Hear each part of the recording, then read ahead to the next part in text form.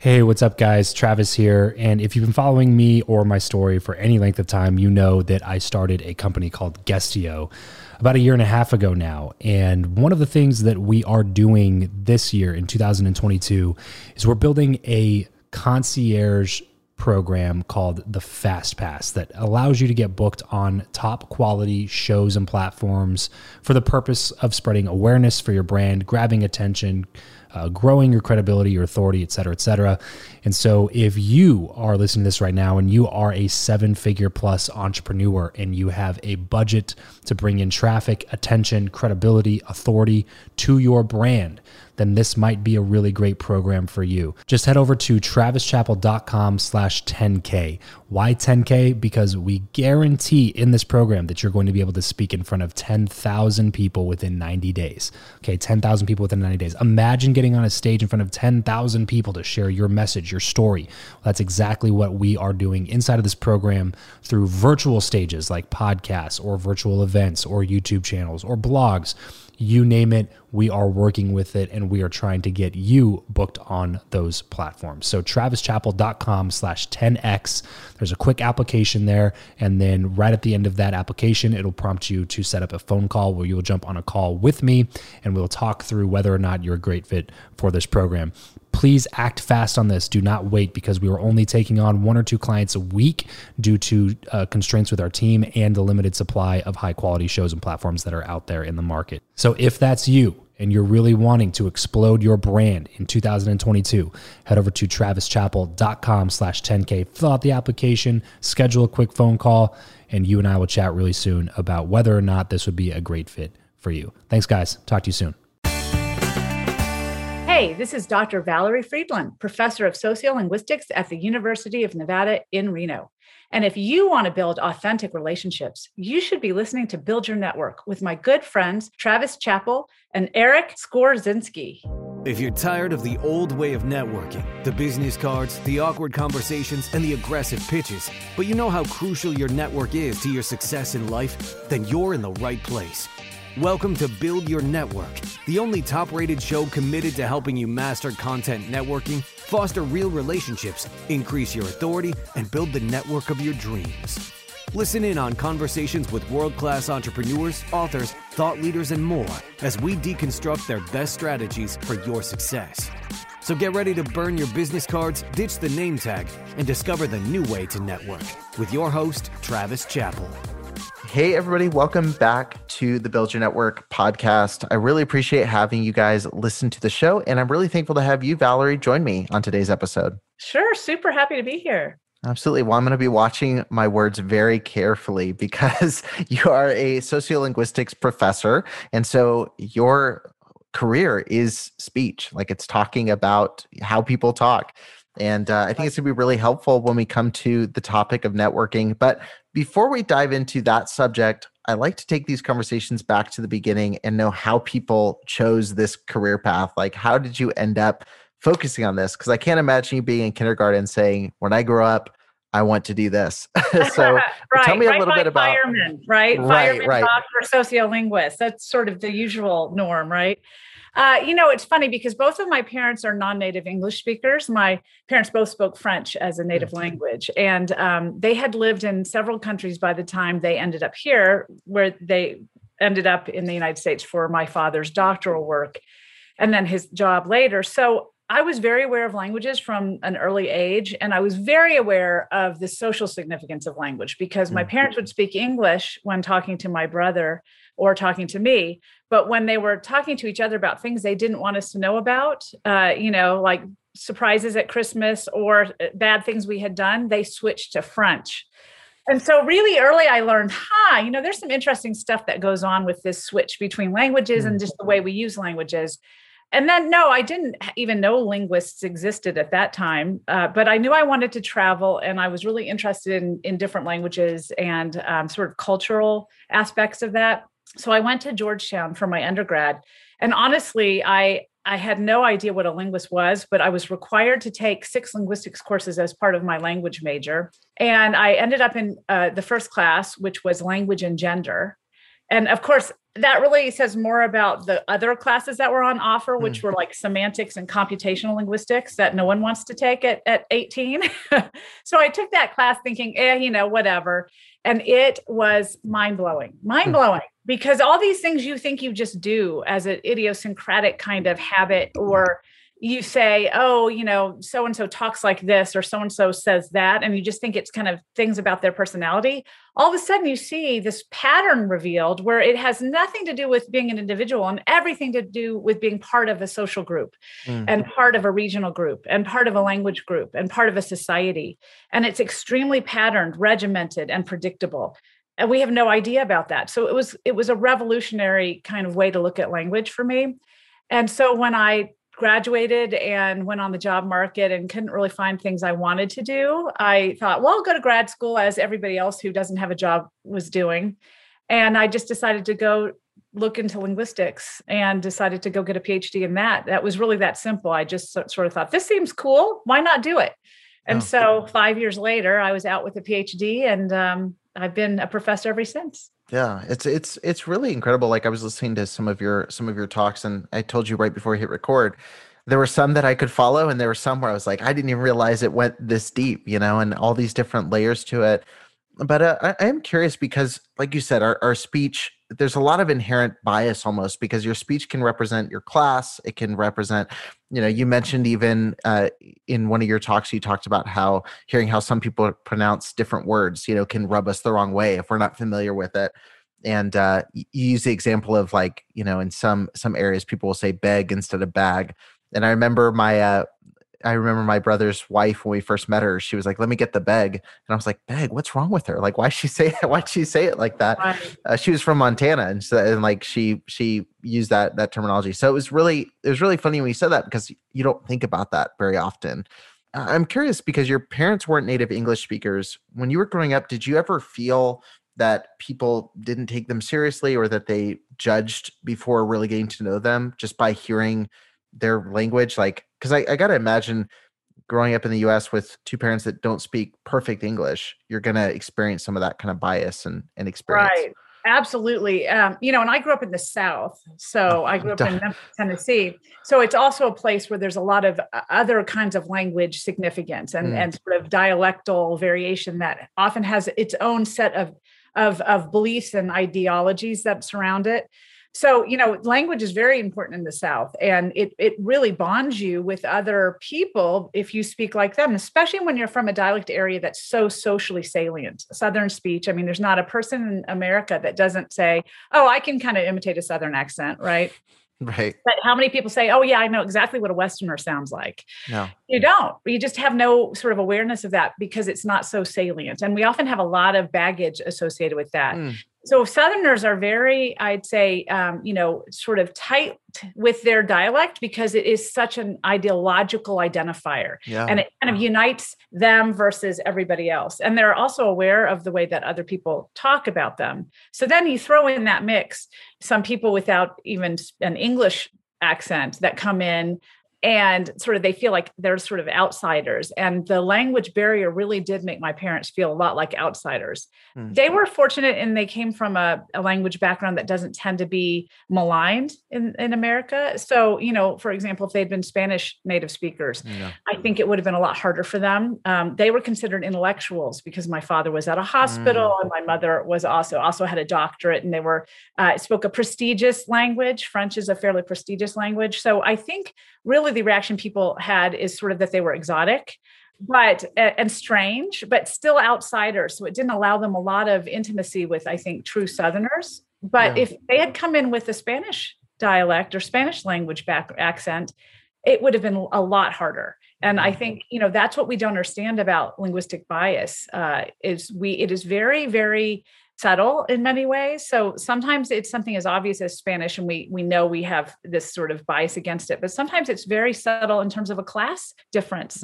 So if you say, instead of I had gone there, I had went there, right? That's something you learn very, very young, how you form past tense and past participles.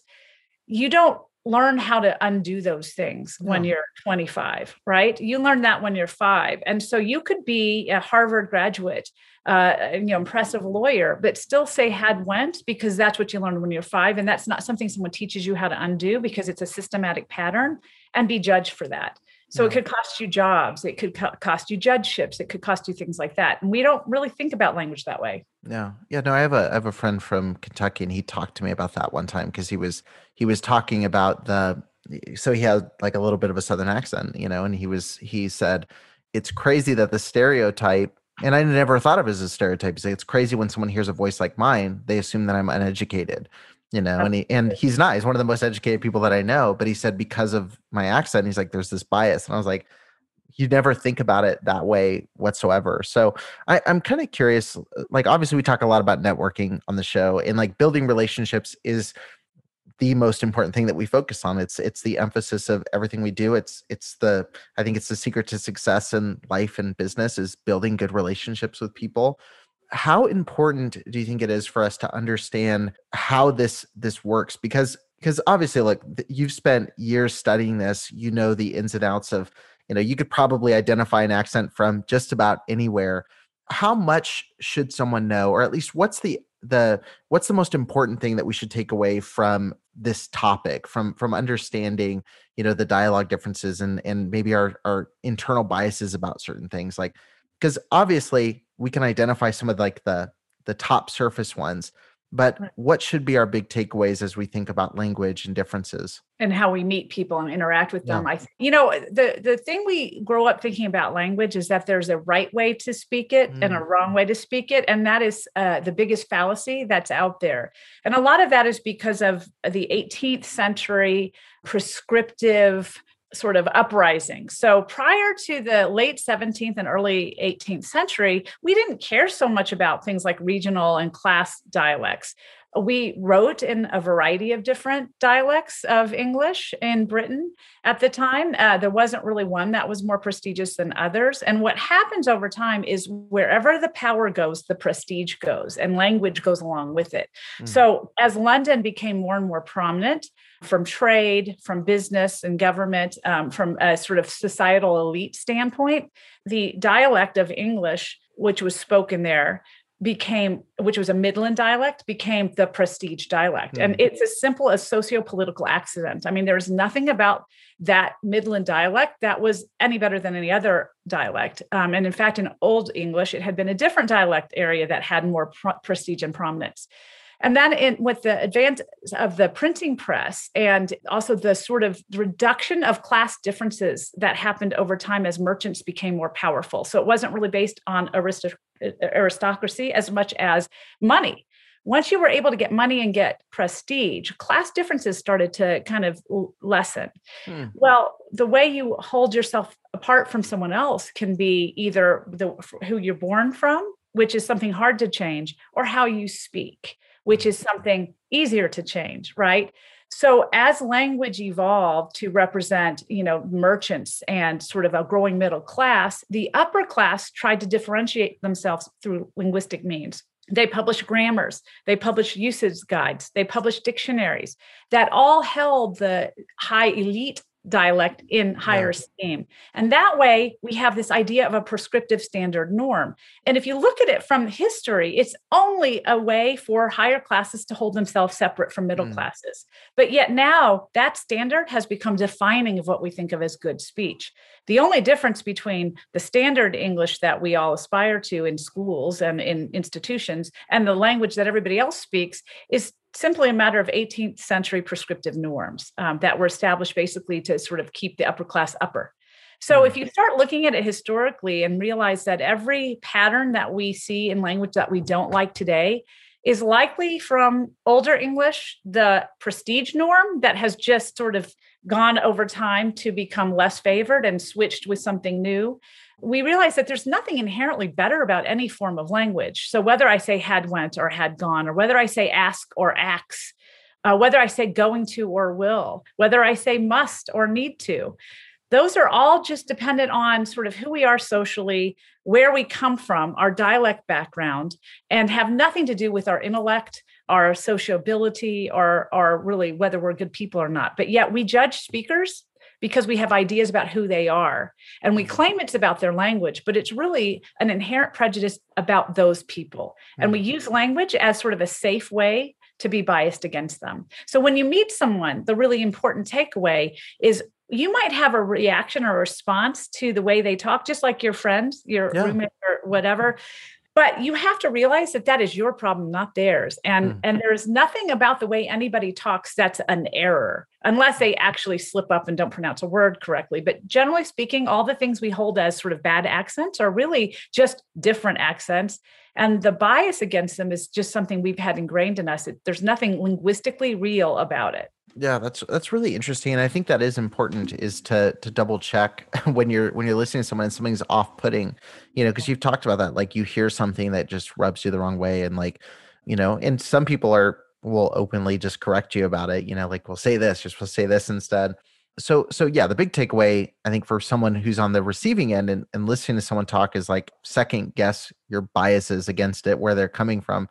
But for someone who is trying to navigate, say, networking, they're trying to work their way up. You can't necessarily expect everybody to be so open-minded and thoughtful. So what are some practical ways that we as speakers can make sure that we connect with somebody without setting off some of those alarms? So someone's on the other end, they're saying, hey, I don't want to stick out like a sore thumb in this environment. Like, you obviously don't want to just eradicate your personality, but what are some maybe practical things that people could do in, say, a job interview or in a networking situation that's going to help them not trigger off any alarms they don't want to too early? Right, because obviously we can sort of help how we think about other people's dialects, but we can't often control how people respond to us when we have certain features. And, a lot of times we think, well, we don't have any outstanding or salient dialect features, so we don't have to worry about it. But all of us actually have a dialect. And sometimes it's surprising what you actually do in your speech. One good example is umming and uhing. Right? The filled pauses we all use, especially when we're in some kind of conversation. It's less frequent when we're in a sort of a monologic sort of context or when we're giving a lecture, because those are planned. But when we're in spontaneous speech, like you are in a job interview, like you're at a cocktail party networking, we often use those when we're planning for speech. What we find is people are actually heavy ummers, medium ummers, or avoiders. So there's a pattern to your umming. And as I just exemplified there, and also there's a pattern to where you use them and whether you use a higher ratio of or and that actually can depend on whether what your age is, your gender, and your class and education level. So we don't even realize that our ums and uhs are saying these things about us. And that's not a dialect feature. That's something we all do. So one thing you can think about when you're going in for a job interview or networking is getting to know what your linguistic style is. We all have one. A lot of times we're not aware of little quirks, we'd say, unless someone calls attention to them, right? Sometimes people will have someone say, oh, there's a tone of voice you have, which is probably either a good friend or a really bad one if they're telling you that. But unless someone has actually pointed it out to you, we often don't know the things we tend to lean on frequently. So things like use, for example. It has become very prevalent to say like as a discourse marker. Now, I can give you a treatise on why like is not a bad thing from a discourse marker perspective, and there's actually a wonderful history behind it. But short story is people don't like it. People in job context, particularly, when we do studies and we look at the response of job interviewers to like use in an interview, it tends to really lower the ratings they give that job applicant. So clearly not something you want to do. But a lot of times we don't really know that we use it that often because we're not heavy like users, but we still use it.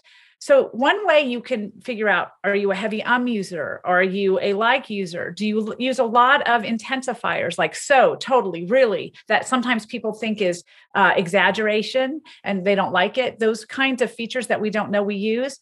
Record yourself, do a mock interview, and then go back and listen to it and see what you lean on. It's better to do it in advance than find out in the interview that you have some annoying trait that really gets on people, because I guarantee you everybody has that linguistic tick that they hate. And people don't necessarily advertise this. So when you sit down to the interview, they don't say, if you use vocal fry, you're out. But they might not even know it, right? They might just have something that says, oh, I don't like their personality, or they might be. Exactly. What's yours? What's your big irritant when you're talking to somebody? I'm a linguist, so I'm not supposed to have one. You have one. But I will. I'll say, what's funny is I have a thing for ly on adverbs. So I don't love it when I hear people say slow instead of slowly when they should be using the ly, and we are losing our ly, right? So the car went slowly through the intersection is most of the time now the car went slow through the intersection. And that's actually a change going through. So in 50 years, we probably won't even have the ly anymore. Ly is actually a very old ending from Old English, from basically a derivative of like. Slow like became slowly. So that's just sort of my own pet peeve, although it's the natural evolution of language. And it's just the continuation of the shortening of that ending from Old English. But that's my personal one that I notice if someone says. Yeah. No, it's really, what's your pet peeve? I'm so scared. I'm so scared to talk right now because I'm like, what? Yeah, there you go. See? But for me, it's really interesting because I found a lot of my own doing podcasting, because over the last few years, like getting on the microphone, I've noticed how much I say like, which I knew was there. I grew up in Southern California, everybody like all the time. Absolutely. And I've sat down with Travis before, and we've tried to see who can go longer not saying it. And literally I'll try to say a sentence without saying it. And I'm like, I don't even know what the next word is. I have to say like, I have to say it to connect it.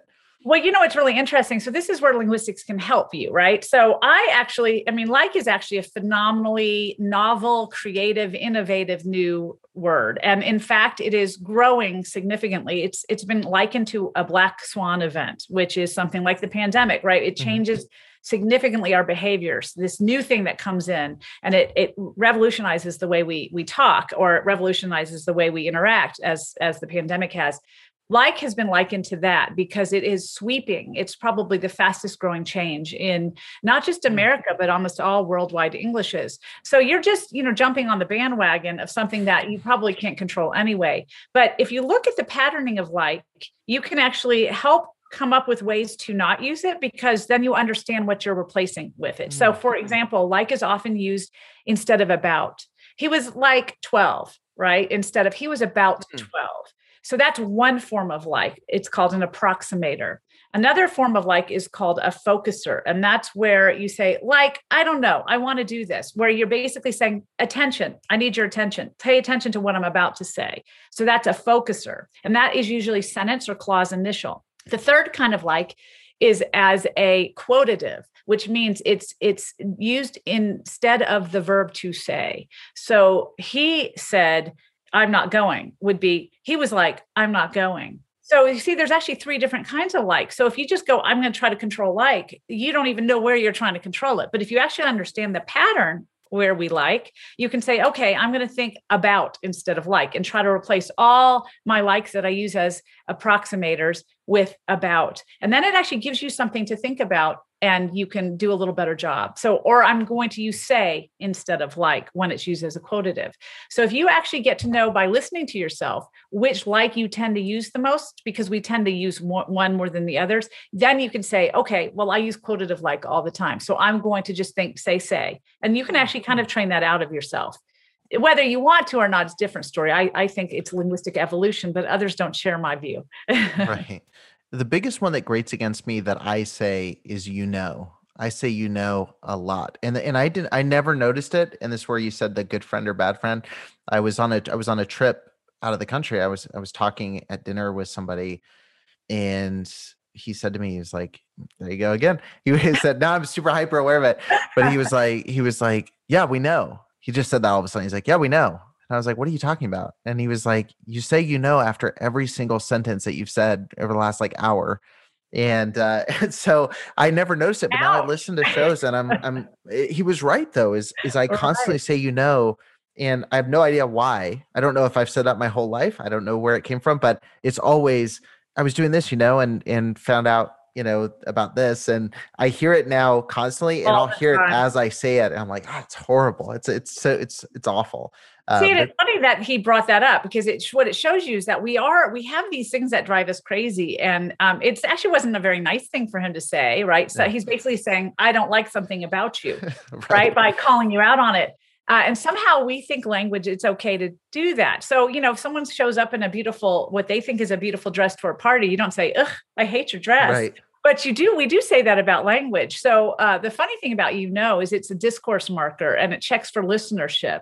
And it's actually been studied by psychologists, and use of discourse markers like, tend to correlate with people that are more conscientious. So, it's funny because it comes from a good place, right? You're being conscientious, you're checking for listenership, you're trying to involve who you're talking to in the conversation. That's its role. And yet someone doesn't like that because that particular feature is annoying to them. So, that's where you see this really interesting pool between understanding something linguistically and understanding it socially. Yeah. And that's such a funny thing that it does reveal a lot of personality, because that is my personality has always been very empathetic people. Like, I want to make sure you're good. Are we good? And almost to an annoying extent, just in general. But it's funny that something like can show that too. Like, I'm trying to, even subconsciously. This episode of the show is brought to you by Indeed.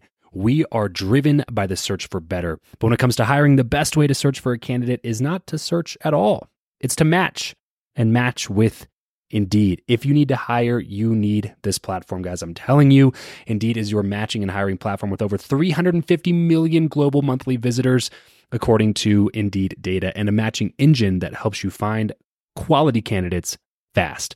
Ditch the busy work and use Indeed for scheduling, screening, and messaging candidates so you can connect with those people even faster. And it doesn't just help you hire faster. In fact, 93% of employers agree that Indeed delivers the highest quality matches compared to other job sites, according to a recent Indeed survey. And look, guys, one of the things that I wish I would have used Indeed for is this matching service. You can search and search and search and search and search all day long, but to actually be presented with quality candidates, like hiring a recruiter for you that's presenting people that has actually done the work to vet them and bring quality people in front of you, that work by itself is the fact that it's done by a software instead of like a team of high quality recruiters is pretty insane. So they leverage over 140 million qualifications and preferences every single day, which is why Indeed's matching engine is the best one that you can use. It's constantly learning from your own preferences. So the more you use it, the better it gets at doing the job for you. Join more than 3.5 million businesses worldwide that use Indeed to hire talent fast. And listeners of this show will get a $75 sponsored job credit to get your jobs more visibility over at Indeed.com/Travis. Just go to Indeed.com/Travis right now and support this show by saying you heard about Indeed here on the podcast. Indeed.com/Travis. Terms and conditions apply. If you need to hire, you need Indeed. I'm like, are you with me? Are we good? Did I say something that upset you? Do you know what I'm talking about? It's really interesting. I'm kind of curious because we definitely want to talk about networking on this side. And this might tie into a little bit of what we talked about, but we ask everybody, do you believe that who you know or what you know is more important, and why? When you're thinking through your career, when you're thinking through even how we position ourselves for different opportunities, do you believe it's the who you know or the what that's more important? That's a really interesting question, because I think as an academic and a scholar who, spends my entire life reading research and doing research, I would have to say what you know.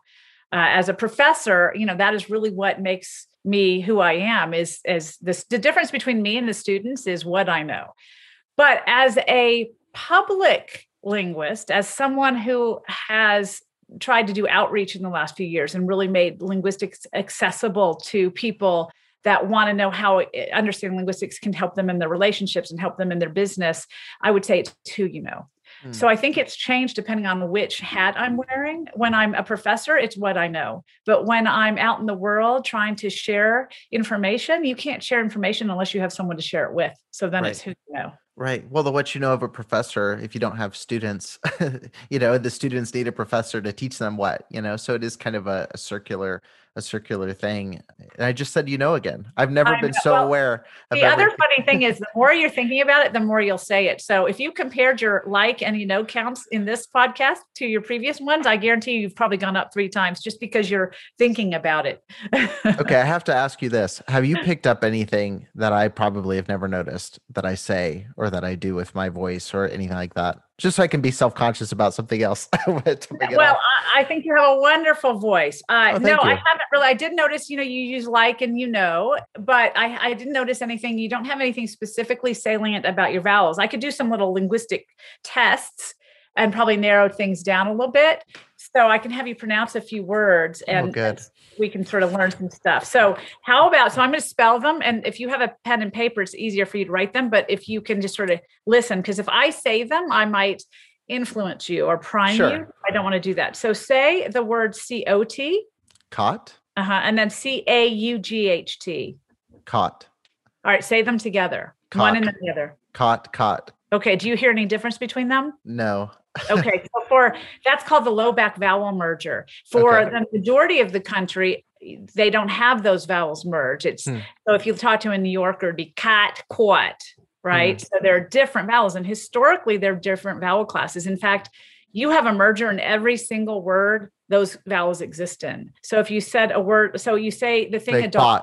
Yeah. Well, yes, exactly. Or what's the thing a dog wears around its neck? A collar. Okay. What do you do when you are on the phone? You are a collar. All right. Do you hear a difference between them? Gotcha. No. See, same thing. But for non-Westerner, it's collar. So that really identifies you as a Westerner, because that is the low back vowel merger is sort of the characteristic shibboleth of what a Western speaker sounds like. So the other example you gave earlier is I think you said someone's girlfriend said bag for bag. Yeah. Right. That is sort of a stereotypical northern cities shift pattern. So someone who says that is from the inland north most often. So they're really interesting, fun little tricks. I call them stupid linguistic tricks, sort of like David Letterman's old stupid pet tricks. Yeah, right.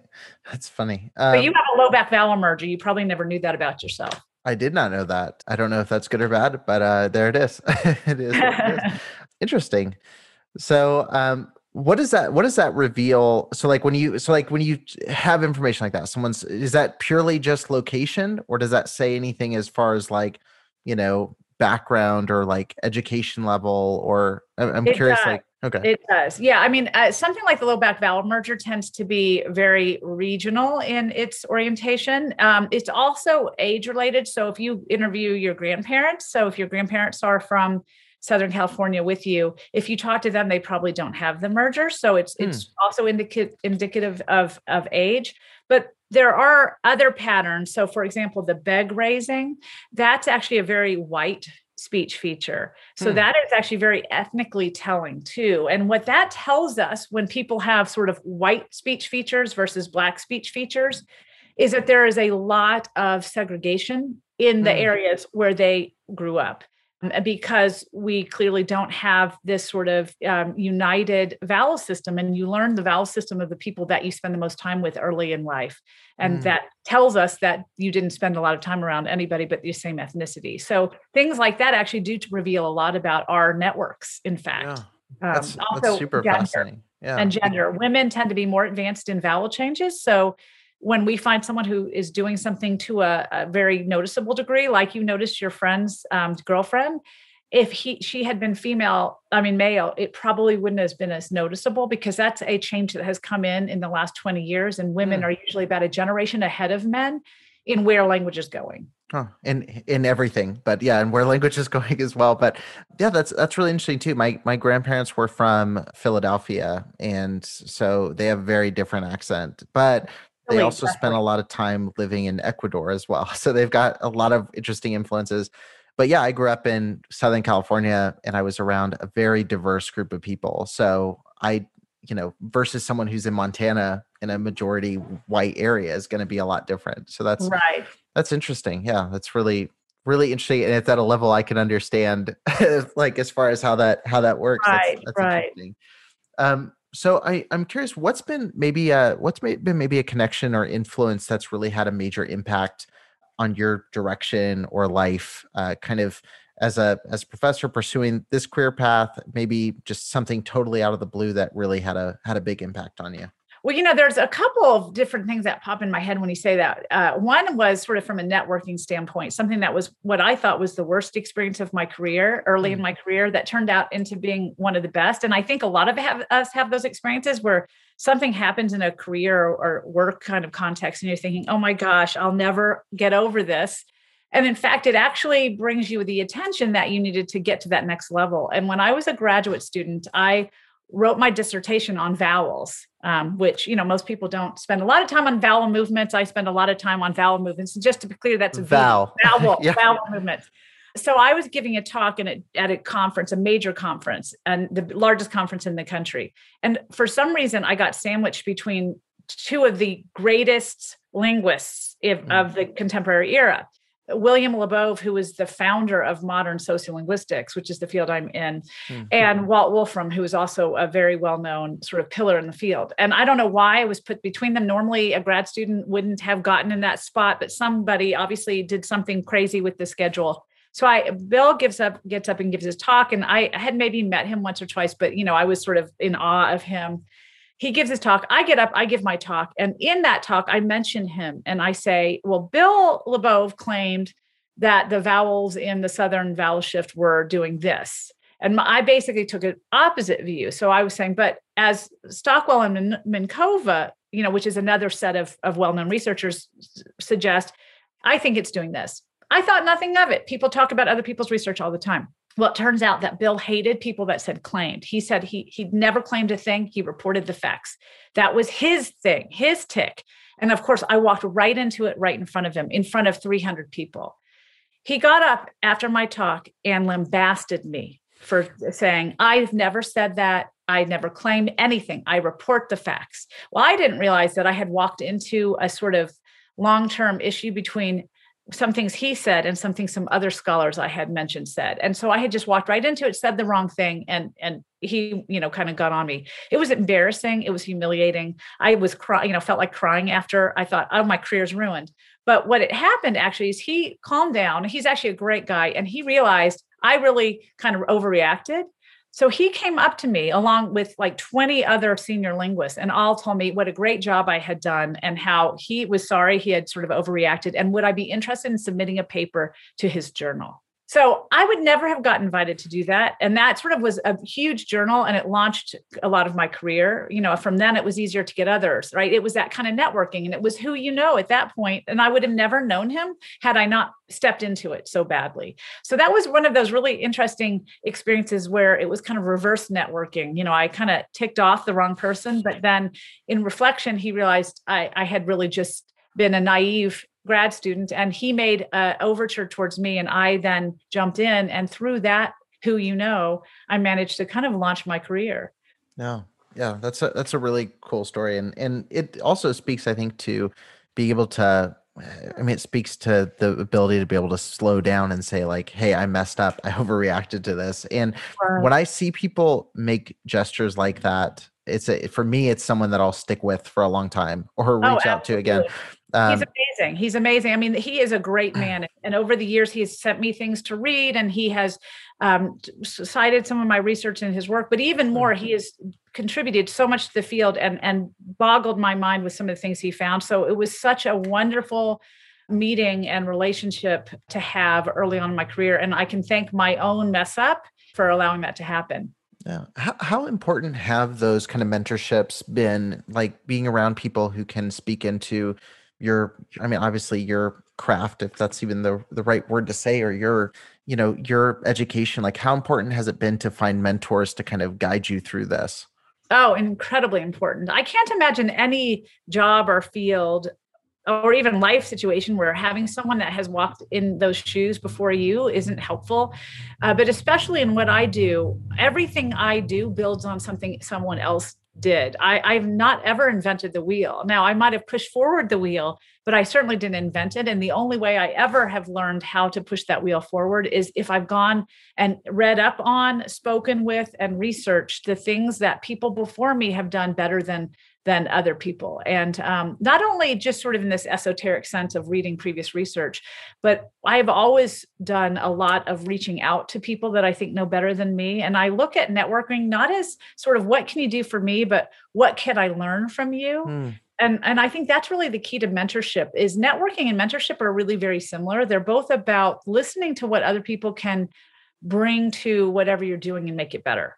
So from my career perspective, senior scholars are the thing that moved my career forward by asking them to look at things I wrote, by asking them advice when I was trying something new. I'm not the type of person that jumps into something new without checking it out. And part of my checking it out is through mentors. And then now I belong to a mentor organization where I mentor K-12 kids and community groups. And I learn a lot from them the same way that they learn from me. And so mentoring at all phases, from having a mentor to being a mentor, has been integral to every part of my career. Yeah. It's that idea of finding, when it comes to the mentorship side, it's that idea of like finding like, what can I bring to the table? Like, what value can I take away from it? What value can I give to this opportunity in this relationship? And you mentioned something else that kind of that triggered something, but it totally just slipped away. So if it comes back, I'll bring it up. But I would say, I was going to ask what your number one networking tip was. Would that be it? Would that be going to someone with a clear thing that you want to learn and seeing if they can answer that question, if they can add value there? Is it auditing yourself, seeing where you can bring value? What's the best networking tip you would give to somebody? I think sometimes my mentors have ended up being people I would not have realized were going to be a mentor. So I'm not sure I always would say the best networking mentoring tip or would be go in seeking a specific thing. I would think both with mentoring and networking, whether it's something you're doing from a sort of lateral position or to learn something new, be genuine. Just go in because you want to know those people. And I think that's the only way that people respond to you in a way that actually will really help you and you'll help them. Because if you're going in to see what you can get out of it, that's a weird way to approach someone. It's awkward. It doesn't feel natural. But if you really genuinely just want to learn a lot about different things, I found sometimes the networks that have been most valuable to me were the ones that I would never have thought would be that valuable because they didn't directly maybe relate to helping me get ahead in any way. They were more just conversations I had with people that we learned from each other. And then later on, when another opportunity came up, I thought, oh yeah, I know Ruth. I'm going to call her up and see if she likes this. Or I know John, and maybe he knows someone who could help me get my book published, that kind of thing. And so these really kind of funny networks that necessarily weren't to get you ahead in any way ended up getting you ahead just because you were able to use them retrospectively. Right. Yeah, what's the difference between a relationship and a transaction, right? Like it's not just going and saying, "Hey, help me with this." It's right. Having that Rolodex of people or contact list of people that you can go through and say, "Hey, this is what I'm thinking about. What do you think?" And that's what I was going to say earlier. Just came back was you're very right about being able to just say, okay, I can learn from their mistakes. Like, did they try this and it didn't work? I can go and see what they've worked on and see if it was helpful to them. Like right. If you can learn from your own mistakes, that's good. If you can learn from someone else's mistakes, that's a lot better because you don't have to put in all the emotional pain and suffering that comes with so many of these mistakes.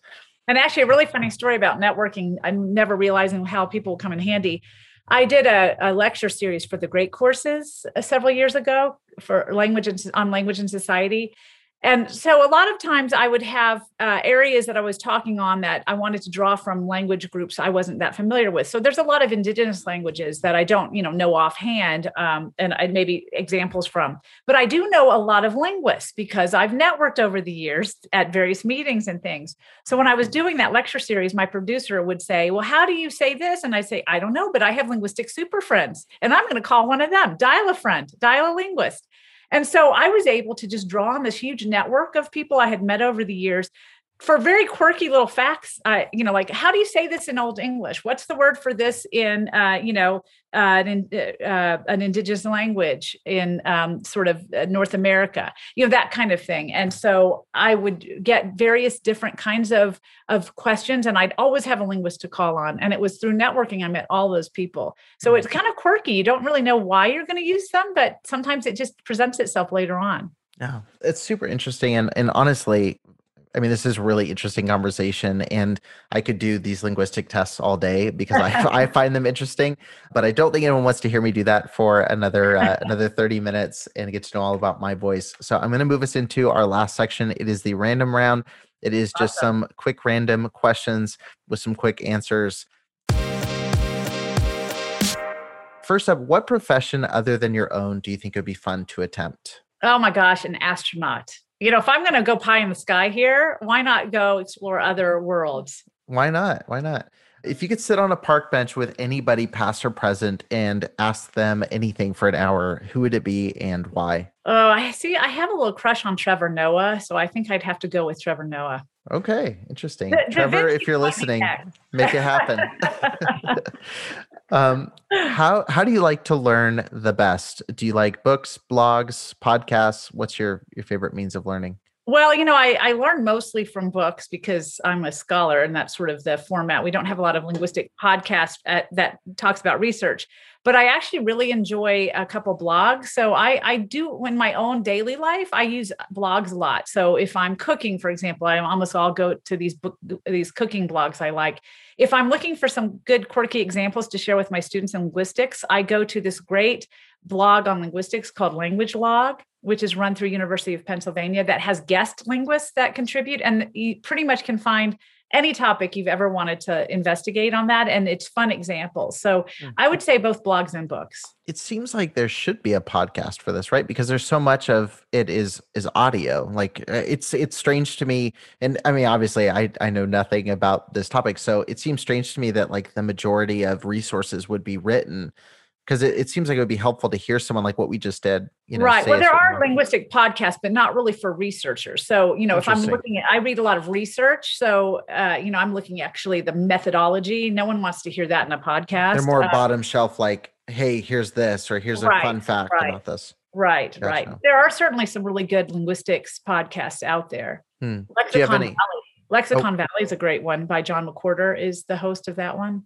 Okay. Interesting. Yeah. I was going to say that seems like an untapped gold mine right there. Give us a glimpse of your morning routine. What does that look like for you?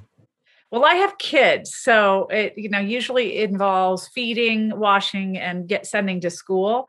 And then after that, I like to write. I'm actually writing a book right now on you'll enjoy this one because it has almost every feature you and I've talked about that you noticed in your own speech on the speech habits we love to hate. Mm-hmm. So it goes over the history and things like that. And I find that the morning time is my best writing time. It seems to be quieter. I have more energy. So usually kids and then work. Right. I always laugh at that question because I have a 3-year-old. So I'm like, my morning routine is I get woken up at an ungodly hour randomly and try to survive until the evening where I can have an actual routine. So yes. I have teenagers, so it's a different kind of survival.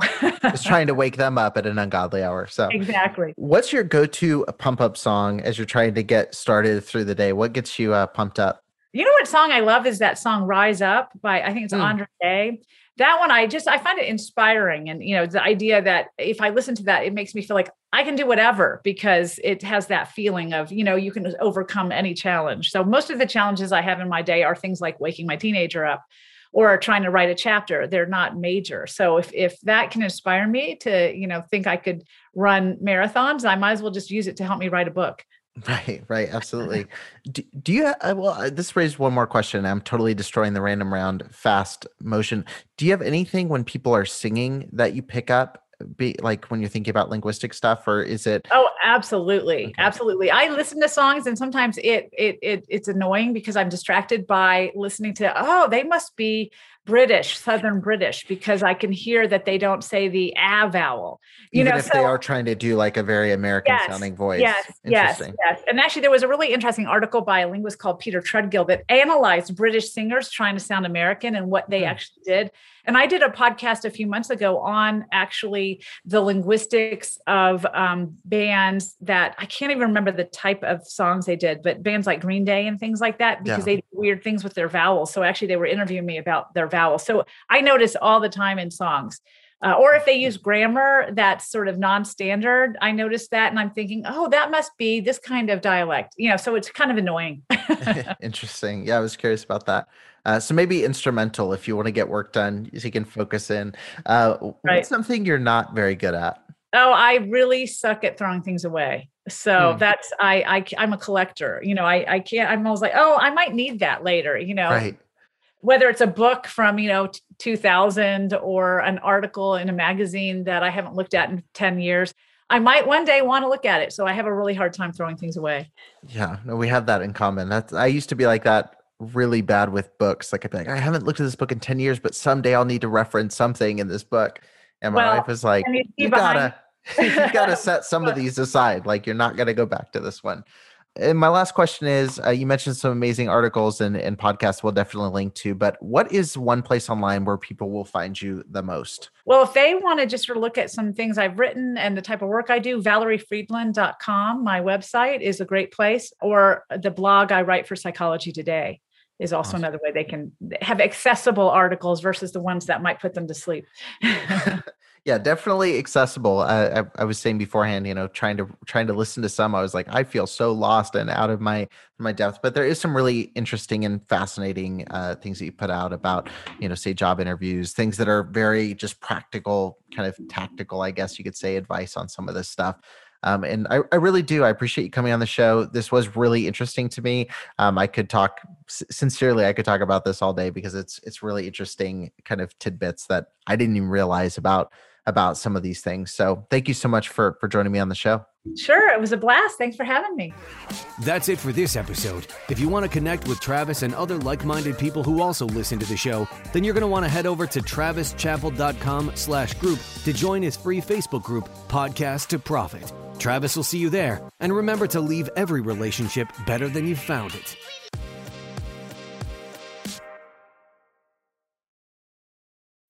When you need mealtime inspiration, it's worth shopping Kroger, where you'll find over 30,000 mouth-watering choices that excite your inner foodie. And no matter what tasty choice you make, you'll enjoy our everyday low prices, plus extra ways to save, like digital coupons worth over $600 each week. You can also save up to $1 off per gallon at the pump with fuel points. More savings and more inspiring flavors make shopping Kroger worth it every time. Kroger, fresh for everyone. Fuel restrictions apply. Save big on brunch for mom, all in the Kroger app. Get half gallons of delicious Kroger milk for $1.29 each. Then get flavorful Tyson natural boneless chicken breasts for $2.49 a pound, all with your card and a digital coupon. Shop these deals at your local Kroger, less than 5 miles away. Or tap the screen now to download the Kroger app to save big today. Kroger, fresh for everyone. Prices and product availability subject to change. Restrictions apply. See site for details.